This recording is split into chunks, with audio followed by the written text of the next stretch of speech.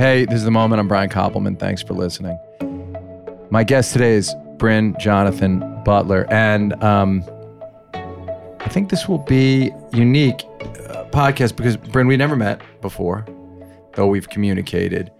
And I only became familiar with your work this year, but became an enormous fan. You know, I get asked to do blurbs all the time, and somehow this book showed up from your editor, and I know your editor a little bit, and he was like, would you read this book?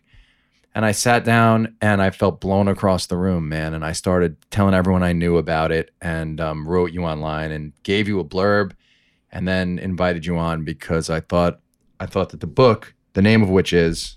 The Grandmaster. That's not the whole name. I get uncomfortable because you don't have control over the title and subtitles. The Grandmaster, the match that made chess great again. And I'm not a chess guy.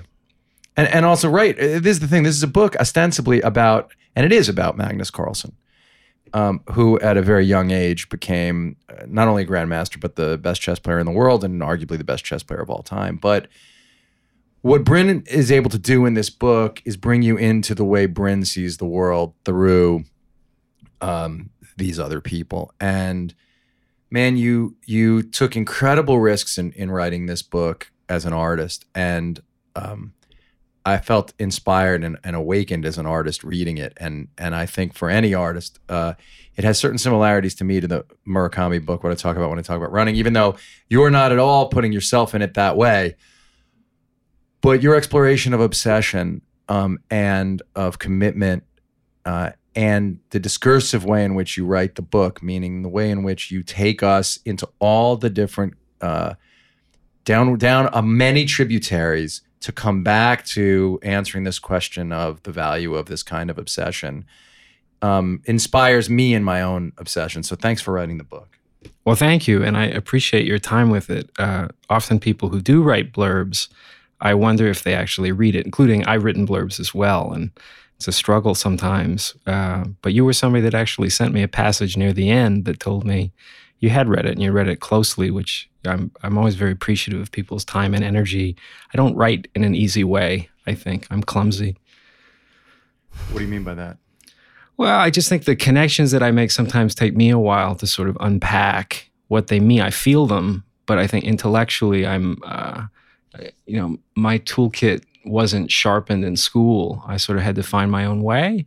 And I think that leads to a certain kind of clumsiness in the abstract way that I make connections. So, as you say, the starting point for me with this was largely obsession. I connected to that with these people, a kind of dark duende about chess that had always, since I was 3 years old, really caught my attention. What does duende mean? Duende is this Lorca term for that dark energy that all art, especially Spanish art, seems to offer, from Goya to bullfighting.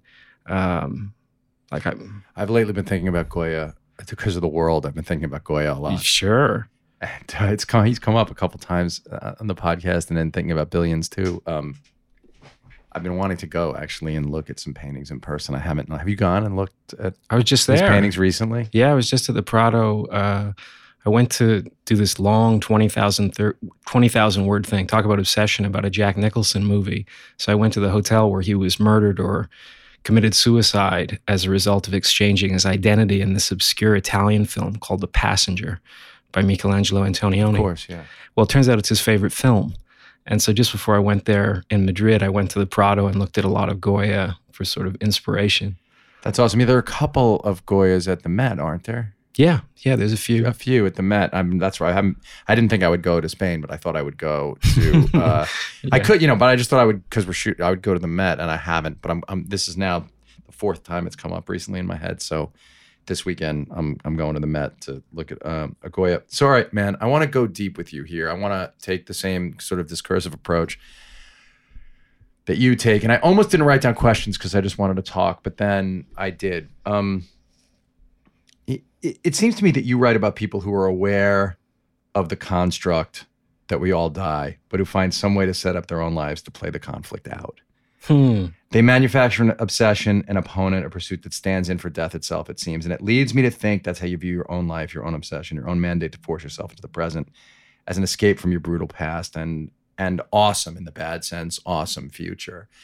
And I wonder if you could just talk about that a little bit. I'm not just talking about this book. I'm also talking about not a Cuban boxer's journey. I'm also talking about what's the full title of the My Decade Boxing book? The Domino Diaries. Yeah, the Domino Diaries, which is I'm halfway through it because of the shooting schedule, but the book's incredible also, and really made me sure that I wanted to talk to you. And but I think the thing I'm talking about here, which is people who are aware of their own construct, this idea that, as one of my favorite songwriters, Slade Cleaves, puts it succinctly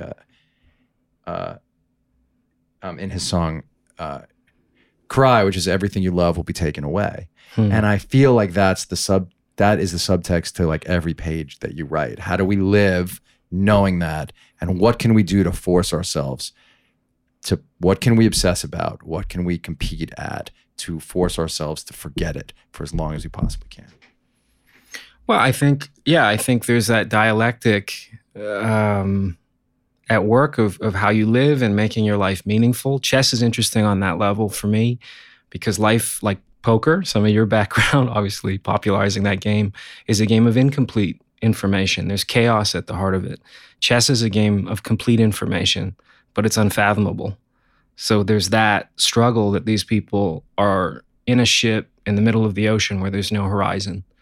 And they go further and further away from anywhere where people can help them. I think there's overlap with what we do with writing as well. This for me was a challenge where I didn't know. I was assigned a match that I didn't know anything about, didn't know if it'd be any good. I was given the direction to turn it into something like Norman Mailer had with Muhammad Ali and George Foreman. And my first thought was, well, Magnus Carlsen is not Muhammad Ali. Sergei Kiryakin is not George Foreman. And this is not Zaire. And this is not yet what that became, one of the great matches. So what if this is terrible? What if this is really boring? Or it's going to be whatever it is, but how do I prepare to assemble the way I do? Often what I do is almost for every 1,000 words I write, usually I'll read 2 or 3 books. So for something that's going to be like this, that ended up being around 72,000 words, I think I ordered 40 books on chess and then probably another 30 on Amazon of all kinds of subject matter to assess: obsession, artificial intelligence, gender, race. I haven't read extensively about Alan Turing, but you have to because he was using AI first against chess. So that's a good technical answer. But dude, what I'm talking about is the fact that madness lurks at the end of almost every sentence you write and all the stuff I've read of yours. Okay, fair. I wasn't trying to be evasive. Yeah, alcoholism is all over my family. Suicide, the first journalist job I ever did, Mike Tyson asked me, who are your other heroes besides me? And I, for the first time in my life, recognized they're all suicides. Kind of funny that what seems so obvious, it takes somebody on the outside to point out how obvious it is. I wasn't aware of it, but that kind of suicidal impulse has been with me since I was about 10. Just as a dark undertow that's there. And yet I think it's also fueled a lot of the beauty that I try to find in people. Yeah, this is what I'm really interested in because I don't know you, and I picked up from the hints that you drop in the and I didn't read articles about you either. Yeah. I read one book twice and the other book I'm halfway through. Uh-huh. But there are these hints, the moment with you and your mom in this book. They're your relatives who've gone mad. Yeah.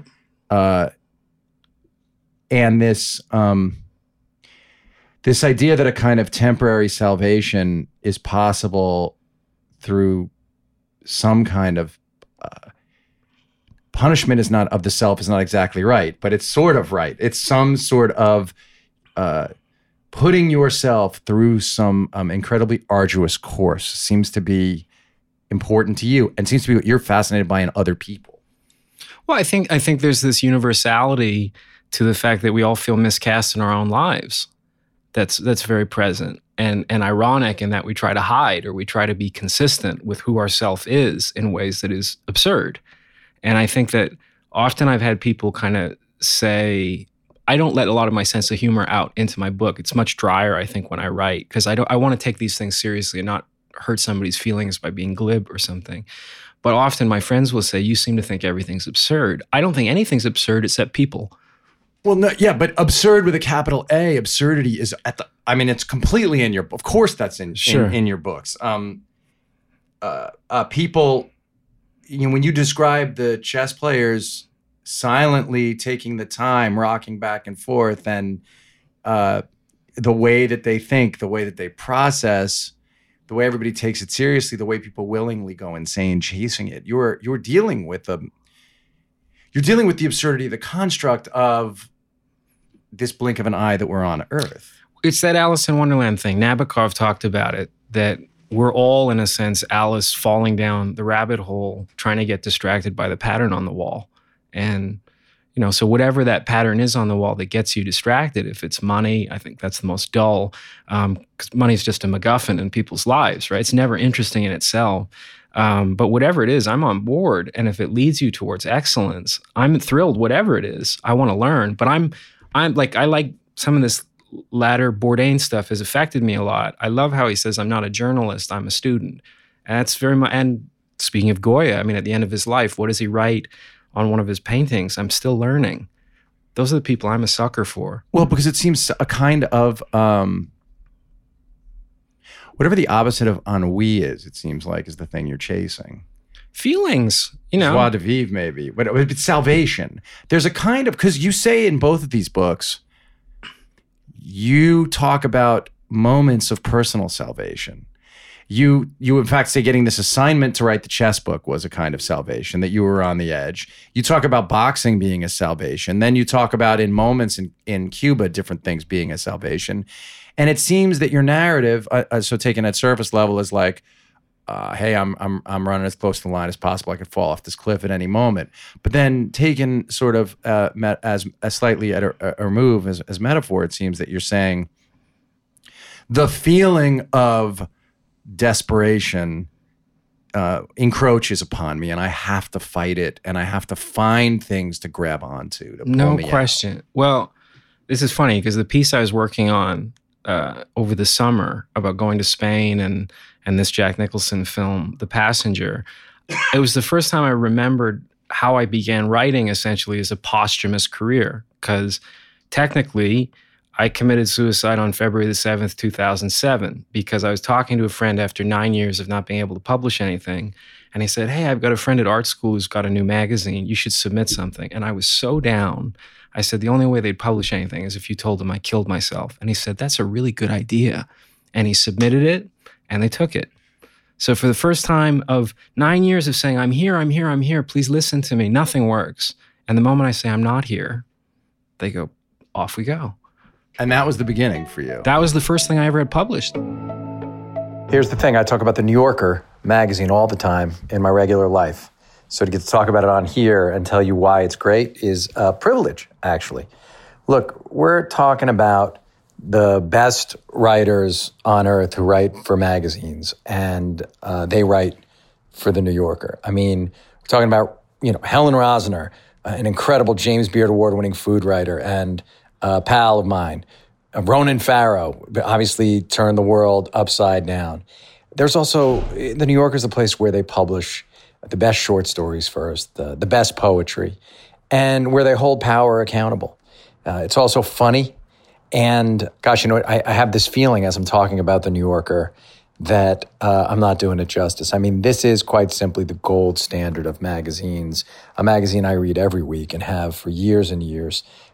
People often ask me, how come it seems that I'm so aware of so many things going on in the world? And I do think one of the main reasons is that I'm a regular reader of The New Yorker. And you can be too. And you get access to their digital archives if you subscribe. So don't wait. Go to newyorker.com/moment. Listeners of the podcast save 50% when they enter the code MOMENT. With the special offer, you'll receive 12 issues for just $6, plus get an exclusive New Yorker tote bag. You can choose between print, digital, or combo subscription. Subscribe to The New Yorker and read something that means something. It's 12 issues for $6 and a free tote bag when you go to newyorker.com/moment. Talk a little bit about your childhood, and don't be afraid to go a while. Because I think that one of the things that inspires me about the stuff I picked up from these books about you is, none of this came easy to you. This was all hard won, and you should be a casualty in many ways. And so Could you just talk about how you were raised, where you were raised, economic circumstance, how you found fighting? Take us to that moment in 2007 when you finally solved it. And as I said, don't worry about talking. Well, it's a lot of contrast, because I mean, there's a degree of privilege. I mean, my father grew up with nothing. His dad was a lumberjack who had his leg crushed by a tree, and a tree killed his kid, fell on his head, my uncle. So it was tough circumstances, raising a large family during the Depression. My father came right after that, 1948.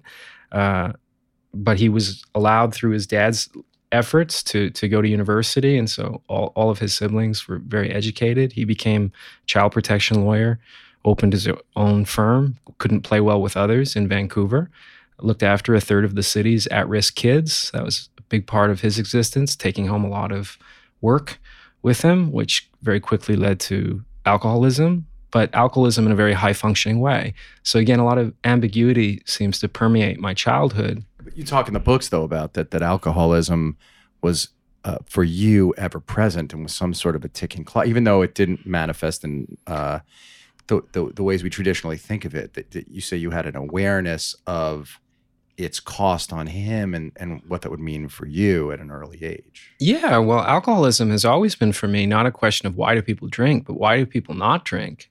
I mean, if you're a sensitive person who's got half a brain and you look at the world we've got, how are you not a complete alcoholic, especially if you have a good memory? You know, that's like they said with Jack Kerouac, the greatest tragedy in the world was the fact he remembered everything. So with my father, I was part of that ritual to go to the liquor store. Well, actually, we'd go to the fruit store and collect fruit. And he'd say, just give me a second. You pay at the cash register. Here's $20. And he'd go next door and get the cigarettes and get the alcohol and come back and drop the brown bag into the plastic bag. So it was interesting to me that we didn't openly talk about it, but the secret was completely known. So it was an interesting dynamic. And so I always look at it as a bit like The Shining. If you look at The Shining of what the horror is, what I always saw it as, because I was about the same age as Danny the first time I saw that film, was the parental breakdown, how they're being cleaved apart, how gradual the paces of that film. It's very much echoed what I felt like my parents separating, which happened when I was 6. And the way my mother's moving into spirituality was very much the way my father was moving into alcoholism, for I think similar reasons, to cope. And to cope with loss also, right? To cope with loss, yeah. My mother lost a child to crib death, and my father's family was defined by the loss of his brother. So, you know, every family has these things. I mean, where isn't alcoholism or bereavement? And so I didn't see anything exceptional about my family's circumstances, but there was a complete openness about a lot of things, and then an open denial about other things, which The Shining, as I look back on why that movie is so important to me, it's denial that seems to be the real horror that Kubrick is really talking about. The detritus of the genocide of the Indians, the openness of Jack Nicholson to be racist, talking about the white man's burden, or the way the N-word is used in that in such a casual way, and yet, quote, all the best people stay here. That was very much how dark things seemed to be in my house, that everybody saw themselves as very emotionally literate, but it only gave them license to hide bigger things. And I find a lot of people who see themselves as honest do that. They're honest about something that seems kind of shocking, but it's always to cover a bigger thing. Sure, that's a great reportorial eye, and I think that you have, and I think that that's true. But when your dad left, what were the financial ramifications for you and your mother? He was ravaged. I mean, he always looked after my mother, but the real estate market hit Vancouver at that time. Now it's sky high. I think the median income in Vancouver is beneath Omaha, Nebraska, and yet the house my mother still rents is probably worth $2.5 million. But she still rents it, you know. And my father was decimated financially, never got out from under. Bad timing, you know, just bad timing. And then it was you and your mom. Yeah. And your mom, who was, as anyone who'd lost a child, it seems to me, never got over it. I think she's a big spiritual guru out there. But I mean, she also got therapy from Eckhart Tolle from his apartment. And then pretty soon after, he's on Oprah. So she was very much part of that ethos and that community where, you know, Eckhart Tolle, I remember her talking about going to visit him, and you just think, from my mind, the lawyer son's part of my mind, who are these fucking people? Sure. But some of them launch. But what were the consequences to you? How did you have to sort of mold yourself to them, or how did you react to all that? Isolation, a lot of isolation, which is, I think the artist part of you comes out for me. I think it was beginning there, which essentially put some blood in the water for somebody out there to sort of attack, which led to a bullying thing, which I think I made very appealing from my identity, because I think when I look back on it. You mean you becoming you getting bullied? An incident where, if you can imagine your worst moment in your life, it doesn't always happen in front of everybody you know. You're sheltered a little bit. Mine was very public in front of every person. So my whole identity yours was like out of the Truffaut movie. Yeah, that's a good way of putting it. Yeah, I just was lured out to something, and everybody I knew pounced into a swarming incident, and I wasn't able to leave my front door for 3 years. And then suddenly I hear Mike Tyson talk about bullying on television, and I thought, oh my God, it's the first time I've ever heard an adult speak about this in a way that resonates with me. Yeah, you say in the other book, that Tyson saved your life. Absolutely. So talk about that. Well, I wrote him. Because you really say you didn't leave in 3 years. Talk about where you were, though. What do you mean he saved your life? We'll get to you interacting with Tyson and you go in a box. But when you say you stayed home for 3 years, because you've now become, or this book's going to do well for you, it's already sort of changed things in a certain way. You can tell by the way people are reacting to the book. I just want to draw how much of a loser you felt like. Which is suicidal. Right. Just no way. There was no escape. There's no escape. Because you felt humiliated and hurt, and also you didn't know how to defend yourself. I was the smallest kid, not just in my own year at school, but the year before me. So I felt incredibly vulnerable. And then subsequent years, I grew 4 inches and 25 pounds a year to get to 5'10" and 200 pounds. So things changed dramatically. But you never lose that part of you from when you're small, that's your identity. But again, we're encompassing two sides of things, which I think repertorially is very useful. And I, to protect myself, was also using a lot of emotional bullying techniques. I couldn't physically do it, but my thought is if I can expose the vulnerability of other people, so you would do that at school? All the time. I had 3 people leave school because of finding nicknames for people where people went, oh my God, that's so attractive. And they would pounce on them. As long as they pounced on them and didn't pounce on me, I was safe. Right, but that leads to a kind of self-loathing too, right? Absolutely. No, I felt when you're in survival mode, the attitude is everybody's expendable because it's better than them going after me. And I thought everybody could see decode what were I felt vulnerable to everybody. So I sought to make everybody feel the exact same way. Yeah, as many of us do. And it's a tough spot. It's very hard to know what to do when you're 13. Yeah. And I think also, I'm very interested in the biographies of the parents of writers and artists that I like. I want to know what their parents did to get a sense of how their mind, the cast of mind is shaped. And frequently it's always lawyers and doctors, but occasionally you get scientists. And that's a very interesting cast of mind to explore constructing, telling a story, all that architecture. For me, you have like a gypsy tarot card reading, Hungarian accent, crystal ball gazing, like that kind of reading people in that way. She still does it to this day, 35 years of what she calls reading, spiritual healing seminars and that sort of thing. And then the lawyer. And I think I try to bring that when I meet people to interview them and get a sense of them. I have a very strong first impression of both who they want to present themselves to be and who they're hiding. Well, sure. As I often say, the whole battle in this life is becoming comfortable enough in your skin that those things are synthesized. It's the entire pursuit. Sure. For me, anyway, is because if the goal is to be good to those you love, really the only way to do that is to find comfort in yourself. Absolutely.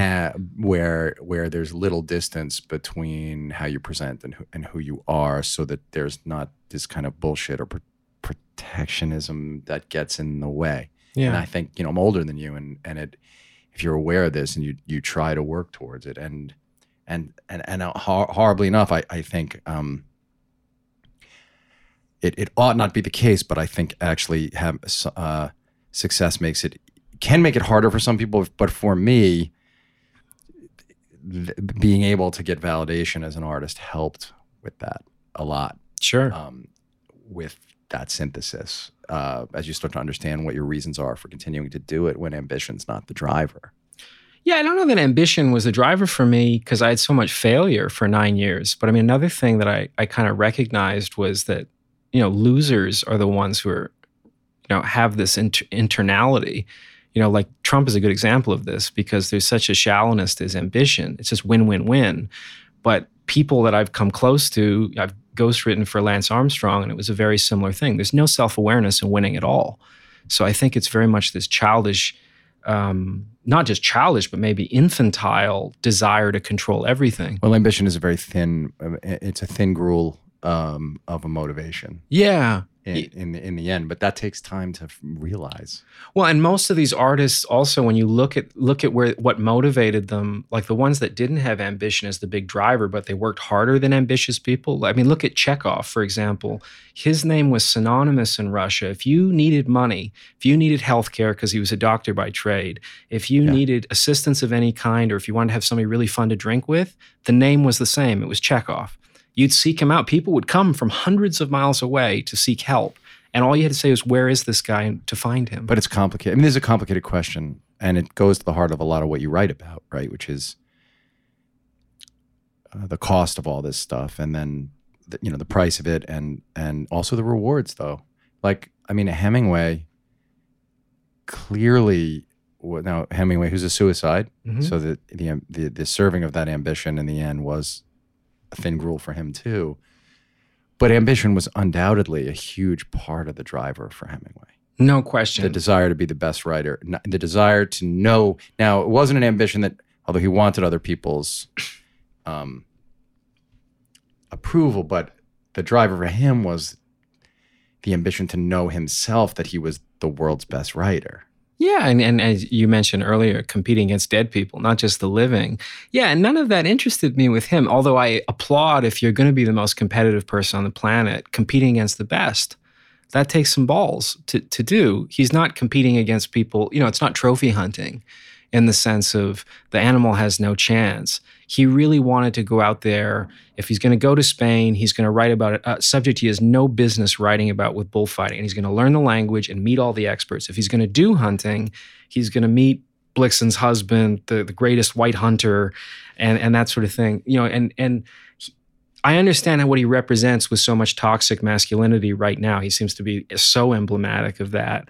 But that side of him never really interested me. It was more the impact of, a country like Cuba with him, which figured prominently for my 20s, was how does he get a pass for aligning himself with a country that is diametrically opposed to ours? And he says, I'm giving the Pulitzer Prize and the Nobel Prize to the Cuban people. His great novel, The Old Man and the Sea, that was his comeback novel, that's Cuba to a T. Yeah, he's not writing about the revolution in his backyard, but he's writing about this very humble person that's like 15 miles outside of Havana, fishing in the way they've been fishing for hundreds of years, catches the biggest fish that's ever been caught. And in the end, it gets eaten away by sharks. I mean, that is, to me, the revolution to a T. Is it worth it to have a failed, noble ambition? Yeah, well, what's fascinating about the chess book is that in many endeavors, in many sports, even in boxing, right, the Rocky story is about succeeding in failure or in a non-victory. And we celebrate, one of the great things about UFC to me is that because of how hard it is and because of the random in it, even the best lose.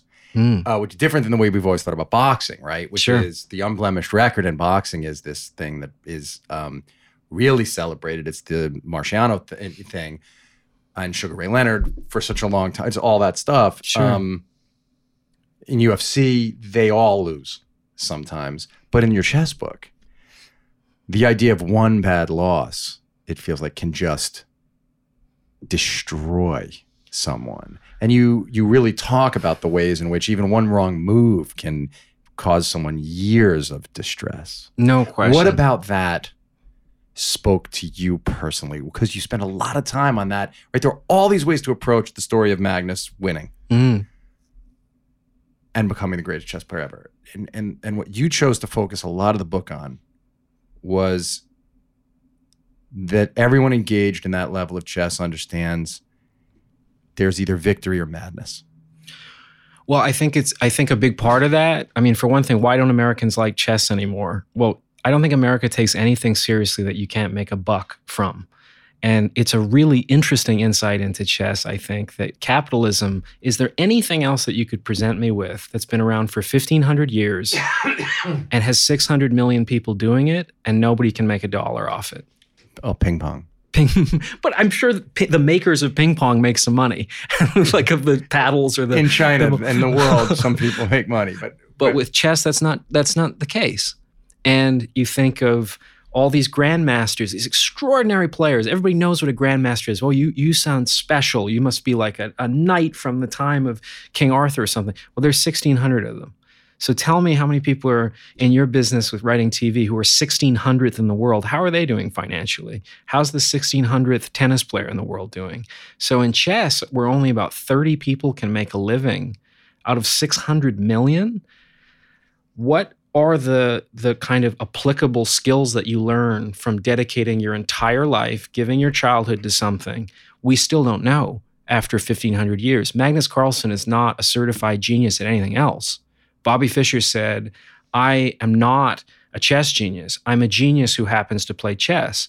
But there's nothing else that he did where he seems even remotely competent anywhere in his life, because he spent every waking hour since he was 6 years old playing chess. Yeah, but Fischer also had mental illness.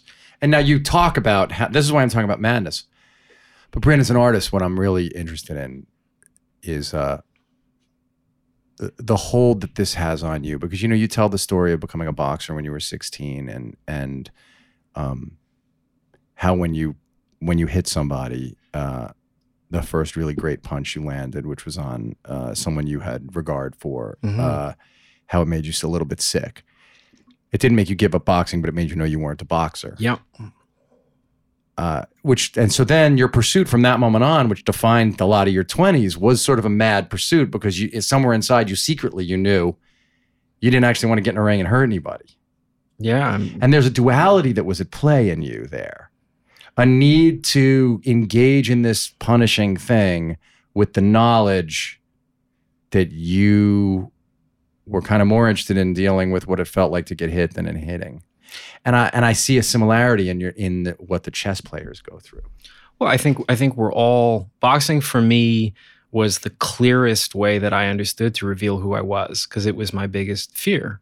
My biggest fear was that, as had happened, that physical violence exposed my cowardice as a defining trait of who I am and my personality. And what Mike Tyson showed me was that he felt that he was a bigger coward than I felt about myself. And I thought I was a world-class coward. But if he was able to transform cowardice and weaponize it and use it as fuel for the things that he wanted in positive ways with his life, I thought, well, if cowardice is fuel, I can take on some other things. And I think that's the big problem with chess. I think that's why it has a sharper edge than some of these other forms of obsession. Is you and I can talk, we can write, we can help other people with, writing them a script. We can talk as we're doing this. We can do radio. We can move it into film. There's a lot of crossover with having a facility with words or with observing people, that sort of thing. With chess, it's not clear what they're good at other than chess. And so I think that even more so than writers, which I think is an ethos that's defined largely by a personality type that's incredibly arrogant and incredibly insecure, which is a tough fucking thing to be around. Chess players, it's to the nth degree of that.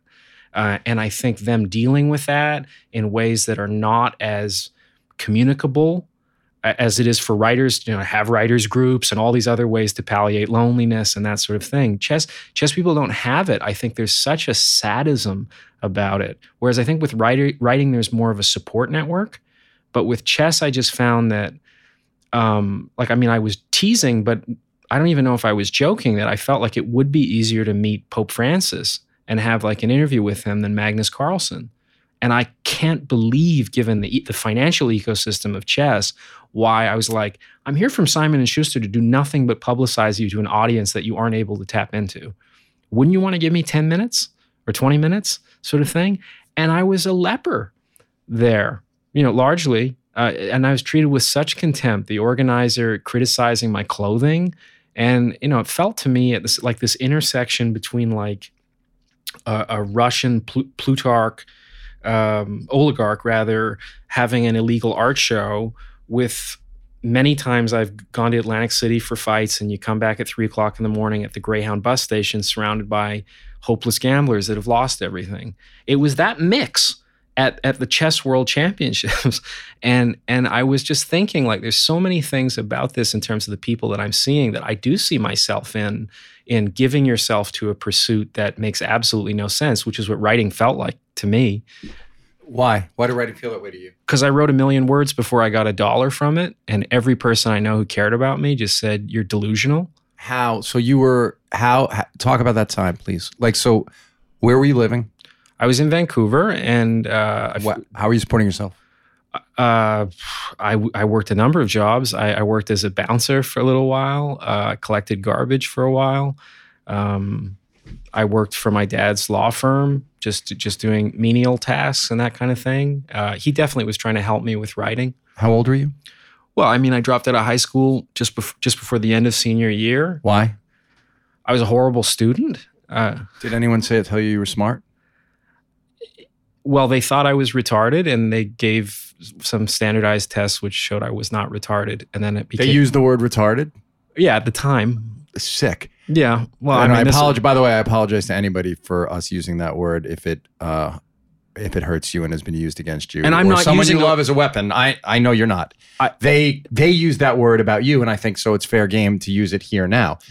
Because they used it. The school counselor about you, and then it turned out you were very smart when you took the test. Well, I'm from a testing standpoint. I'm good at the test that they gave me. I don't know if I'm good at any other test. That's fine. Let's not die in some false humility. What it showed you was that you were, by those standards, smart, and it showed them. But how did they react to that? Then the disparity between what the work you were producing and your capability. Well, then it was my fault. They said it was your fault. Well, it was just not my hardware that was deficient. It was my personality and my character.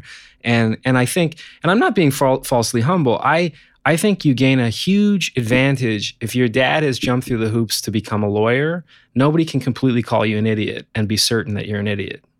Sure. And no, I mean, I talk about this with my kids. Listeners to the show know that my son is, both my kids are good writers, and that my son is an academic standout. But he would be the first person to say, like, well, I grew up with two writers as parents, both of whom have graduate degrees. Yeah. I mean, this is what Sammy would say. Anna is dyslexic, and so for her, it was very hard. The fact that she's a published writer at a young age is just a testament to this incredible work ethic that she has and how smart she is. But Sammy would say, who has no learning disabilities at all, he would say, well, if I didn't find a way to do well with the background that I had, people around me who valued writing, reading, scholastic achievement. So yes, of course, it's easier. And I think all of us have to remember how much harder it is for anybody from a different circumstance. And I love the fact that both of my kids constantly talk about how these the sort of advantages that were out there for them. But so all that said, yes, you had a lawyer for a father, so you understood certain things. And well, no, I don't mean that. I mean in the sense that when your dad has done that, and my dad was a pretty accomplished writer. He had a play produced when he was 18. He was a theater critic through university and film critic. He was writing all the time. He just couldn't finish anything after somebody at university said he was the most talented writer they'd seen in 30 years. And that stifled him for the rest of his life. He became Jack Nicholson in The Shining. Right. Endlessly working on something that was never finished. So the worst thing you could say to him is, how's it going? Are you near the end? That curse of perfectionism is the worst. But what it gives you when you know your parents have done some things that you didn't earn intellectually, like have gone through some of the gauntlet, is it gives you a sense of a passport to have ambition for things that you wouldn't have if your dad would be a janitor or taxi driver, perhaps, or at least I wouldn't have the gumption to think I could try and do a novel. I could try and do something that I have no, art is this great redeemer, right? Yes, this is the amazing thing. Lincoln thing. didn't go to law school, and he still became a lawyer. Well, but you can't I had this do that question written down, and I'll prove it to you. I mean, you just mentioned the novel thing because as I was reading the boxing book and thinking about you, I thought of that Mamet line where his dad, Mamet's playing poker and now he's in his 40s or something, and his dad says to him, "Oh, you're still using cards." Meaning, how can you still think that the way to compete is through and find out who you are and test your own mettle is through this card game? Why aren't you past it yet? Yeah. And as I was reading your stuff, and I would say, Pam Houston says, for her, the line at memoir versus fiction is 83% true. I like that, how definite it is. Yeah. And but reading your books, it's clear to me, and I think that there's less memoir in the chess book than there is in the Cuba book. But it was clear to me that there were whole paragraphs people in Cuba said to you that you were combining paragraphs, you were making the stories better, you were writing fiction.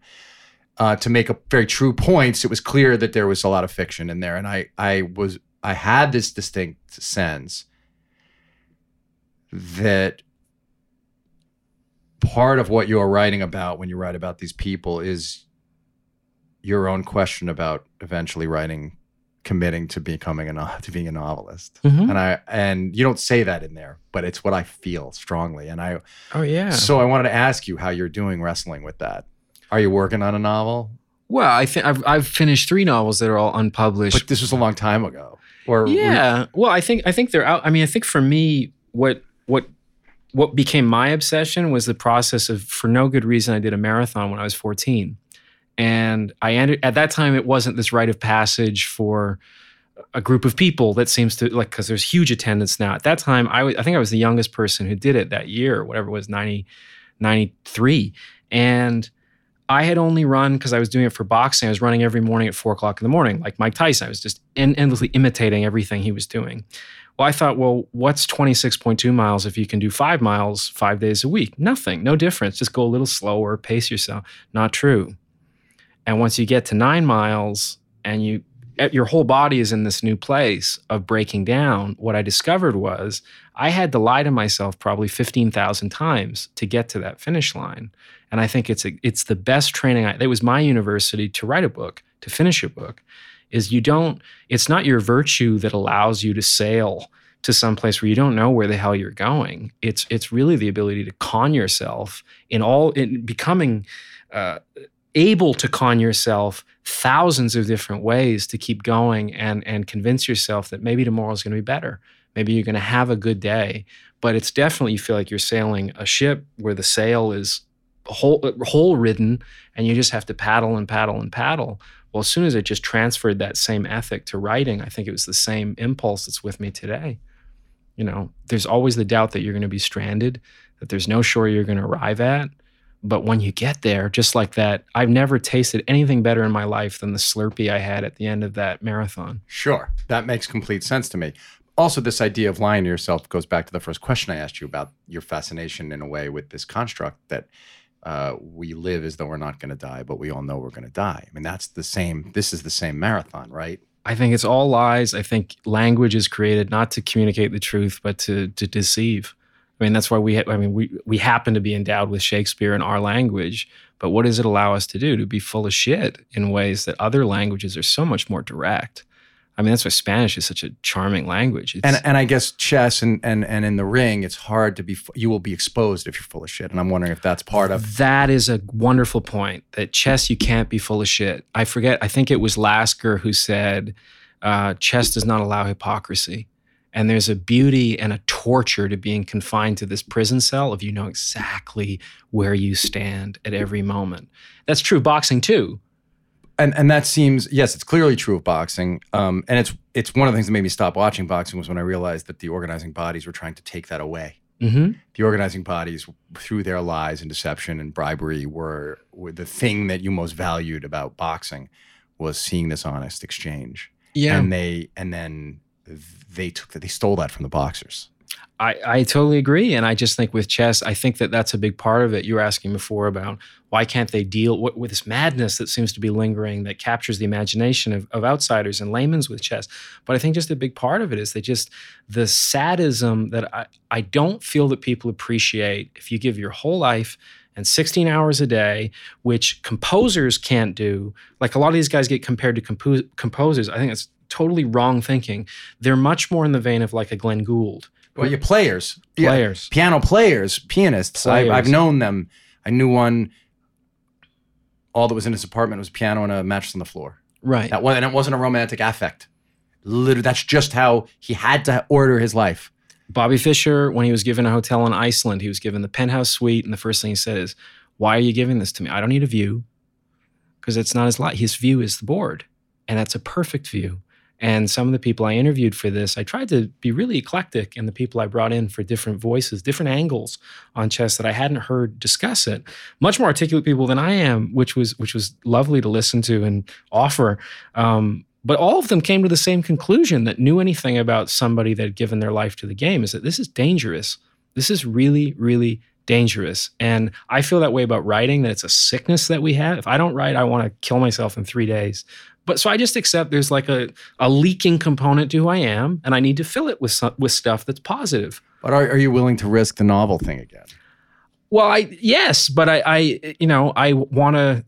I also this gave me a bit of room financially for the first time in my life, and if I can get more room, I think the novel is always what I've admired the most, because I think that sadness and that emptiness that was there, and you're talking about dealing with death and stuff, the novel nothing has seemed more vibrant to me than entering into those worlds. Yeah, and there is some safety in getting to get all of your creative point of view out in these nonfiction works. But reading them, I get the sense that it's exactly as you said, Brin. You're willing to show us this to hide that.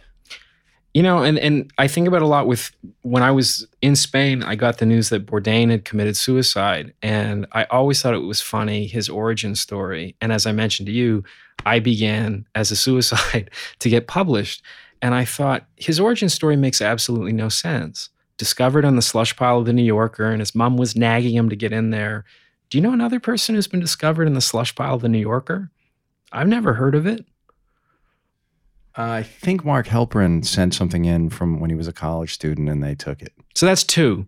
I think that's the story with Mark. But he leaves out that the dad worked at Columbia Records and went to Yale, that his mom worked at the New York Times, that he went to Vassar. He ends up writing 13 books. It's this weird happy-go-lucky story where I'm just thinking he is using that, he wrote 13 books. He's creating this beginning story. Yes, you're talking about self-mythologizing. Right. As a way not to fool others, but to fool yourself. Well, and he was very upfront about the great people that inspired him. He said, I was this romantic, Byronic figure who was hyper-violent. My biggest aspiration was to become a drug addict and stuff.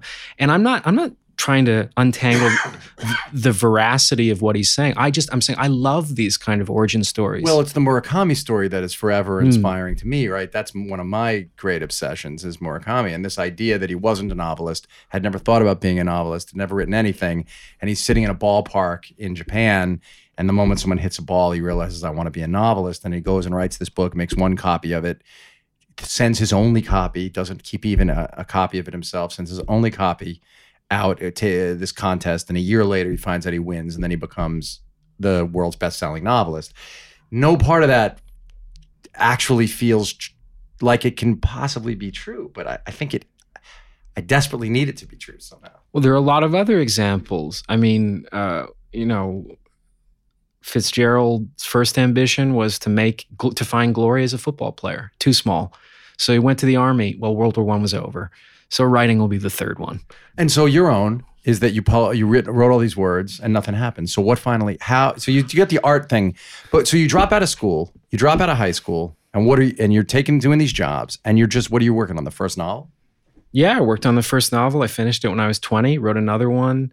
Well, and so I sent it off. I spent $2,000. My dad helped me with money too to send it off to a million places. And nothing but rejections. And the last rejection was from a major publisher that said, and it was handwritten, which is an odd thing because none of these rejections are handwritten. They're so formulaic. It said, you, my young friend, this is the wrong book, but you're in the right profession. I look forward to the next submission. That's great. And that was great on the one hand, because I thought maybe I have a visa. I don't yet have a passport, but I have a visa. But I don't know if I have another one in me, because this took a lot and I have no money and I have nothing to show for it. And now I'm a little older and a lot of people are getting on me. You need to be serious. You need to get a GED and go back to university and all of that, those sort of things. But I was very stubborn, and I just knew I was going to have a really bad end if things didn't work, which I think also propelled and offered a certain kind of vitality to what I was doing. As my thought was, in a competitive male sort of way, they don't have to work as hard at trying to make this be as good as I want it to be, because they have other options.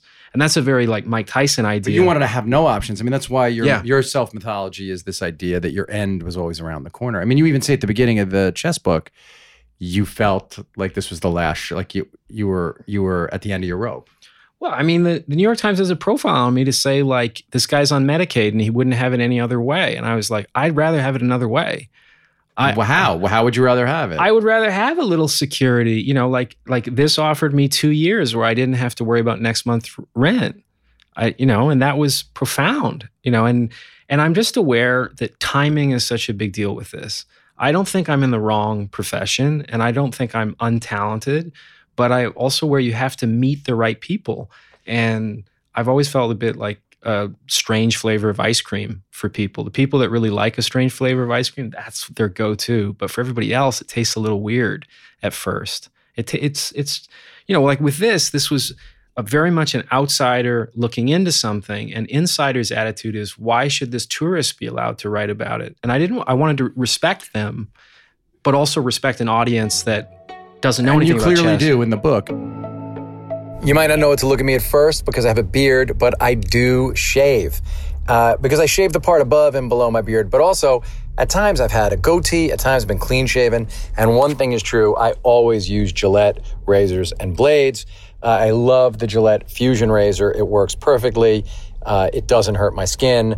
In fact, it does a great job, and that's why I haven't changed for a long time. And here's the great news. Now, you can get Gillette quality blades at the best value and convenience with Gillette On Demand. With Gillette On Demand, you can get blades delivered directly to your door. It's a simple way to subscribe and know what you're getting and be happy with what shows up at the door. Subscribe to Gillette On Demand today and get 50% off your first order with special offer code TheMoment50 at checkout. Enjoy free shipping and every fourth order free with subscription. Visit Gillette online at GilletteOnDemand.com. Use TheMoment50 for 50% off your first order. Do it! One thing you talk about a lot, I've noticed, is you seem really animated by family connections, hidden family shame, hidden family pride. By sacrifice one family member might make for another. That shows up a lot in your work. So talk about how that helps you find an angle of approach to your writing, but also it occurs to me, you take pains, and I've always noticed this about Tyson. The thing you just said about not knowing that Magnus Carlsen is necessarily a genius in anything else. One thing that you make clear, and that I know is true, is that Tyson, raised in an entirely different circumstance, raised with two loving parents, could have been a doctor. He's really brilliant in a couple of areas, other than boxing. When you just talk about capacity for like memory, synthesizing thought, can you talk a little bit about sort of when you look at Magnus's capacity, when we're talking about wattage and capacity, what hits you about Tyson that people don't realize? Oh, yeah. Well, I mean, anybody that really has spent time with him, talking to him, they always remark on how intelligent he is. And any boxing historian says far and away Tyson is not the greatest living boxing historian. He's the greatest ever. And it's interesting because, again, you apply...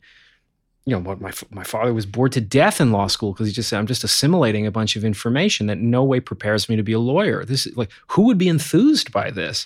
Yeah. You talk about how the cost of the abuse Tyson faced and how it probably shifted things irrevocably for him. Yes. And then on the other hand, you talk about in your work sacrifices that certain people make for other people and the nobility of that. Yeah. And that feels to me thematic for you. So why? Because I think that the artists that have most pulled us in, I mean, I think Cuba for me was really interesting because it seemed like there was a great symmetry between Teófilo Stevenson, the great Cuban champion, the second most famous person after Fidel Castro, and Vincent van Gogh. Well, Vincent van Gogh is the most beloved artist in the world, yet he's crazy, right? He's the definition of a crazy artist. If you ask a kid, who's a crazy painter, they'll say Van Gogh. He cut off his ear and that sort of thing. But the other thing is that he kept doing what he was doing, even though he couldn't sell it. Well, and in the book, you say he wanted to sell his paintings. He tried. Unlike Teófilo Stevenson, who I share a fascination with. I remember with his glove, remember the point gloves and everything. The way he would, the question of him fighting Ali. He didn't chase the money at all. No, he turned it down, and he told me, drunk out of his head and forcing me to drink while I was with him, and I don't drink. He said there are decisions that we all have to make in our heart and soul that we have to live with. And I'll live with this now and I'll die with it. And he did. I interviewed his daughter. I said, can you imagine the palace I would have had if he took the money to fight Ali? I don't give a shit. I'm proud of who my father was. I'm happy to live in a little apartment in Cancun. I know who my father was. I know who I am. And that impresses me a lot more than some of the boxing clients that I've trained on the Upper East Side. I train under Miro's and I train under Matisse's. And they look like these artists wiped their asses with them. But for these people, I spent $500,000 on that painting. But it doesn't mean anything to them. There's an emptiness and a loneliness to New York that is heavy. Cuba, there's a sadness, but there's also a joy. And it's not defined by money, which is a funny thing to know that can exist anywhere. And the chess players, although there's big money for those 30 people or for the top 5 people, they too are in it for something else, as you're in it for something else. Yeah, I don't think, one of the great lines, Errol Morris is a huge hero of mine. And one of the great points he was making is, I don't subscribe to this idea that you can turn your kids into a prodigy. I don't believe that you can encourage them to become Bobby Fischer if you want to use your kid as a trophy kid for how brilliant he is with using the vehicle of chess. Bobby Fischer wasn't encouraged to become Bobby Fischer. Bobby Fischer had no choice but to be Bobby Fischer. Kafka had no choice but to become Kafka. And if anything, their parents, the only thing they could have done was try to slow them down a little bit. You couldn't encourage it. And I guess you don't think you have any choice. No, I'm not good at anything else, and that, for me, when Mike Tyson said that about fighting, is he said the big difference between me and everybody else is they can do a lot of other things. I can't. I don't. And why not? Because they described his style. It's not a style. It's just as if somebody stole something from him. And I went, me too. That's how I'm writing. I'm writing in order to gain access to the things that are like, there's no line for me between personal and professional. What do I write about? I write pilgrimages to the people that I care the most about. And sometimes, so I go to J.D. Salinger's house while he's alive and find my way into Mike Tyson's house and talk to the people that most inspire me and put them into the books I do. And ideally, somebody offers me a little money to do it. But I like where commerce and art meet, which is that in essence, like somebody down on Wall Street, if I can make their life a little more interesting or help them say something interesting to their girlfriend or whatever, they'll buy the next thing. And I think there's something fair about that exchange. You can't go too far into the artistic, liberal mindset. I think there's a certain justice to it. Even in a dying craft like publishing, I think there is a certain justice to sort of reaching people. I love that relationship with writing in that the person is not going to read further than their enjoyment. Like once that stops, they stop. You're not there to say, wait, it gets good. It has to continue to be good.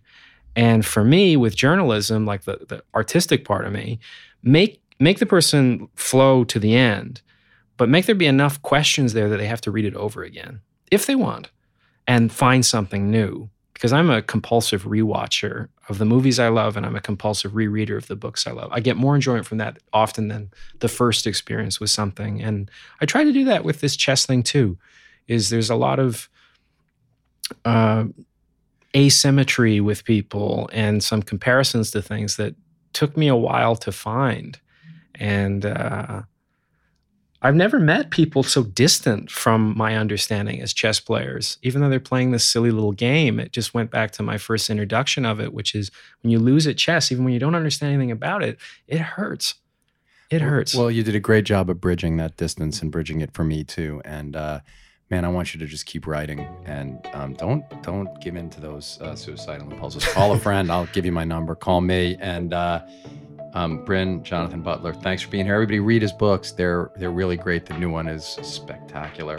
You can find Brin on Twitter at, I'm pointing at you, Brin. Oh, I'm sorry. Brinicio, Brinicio.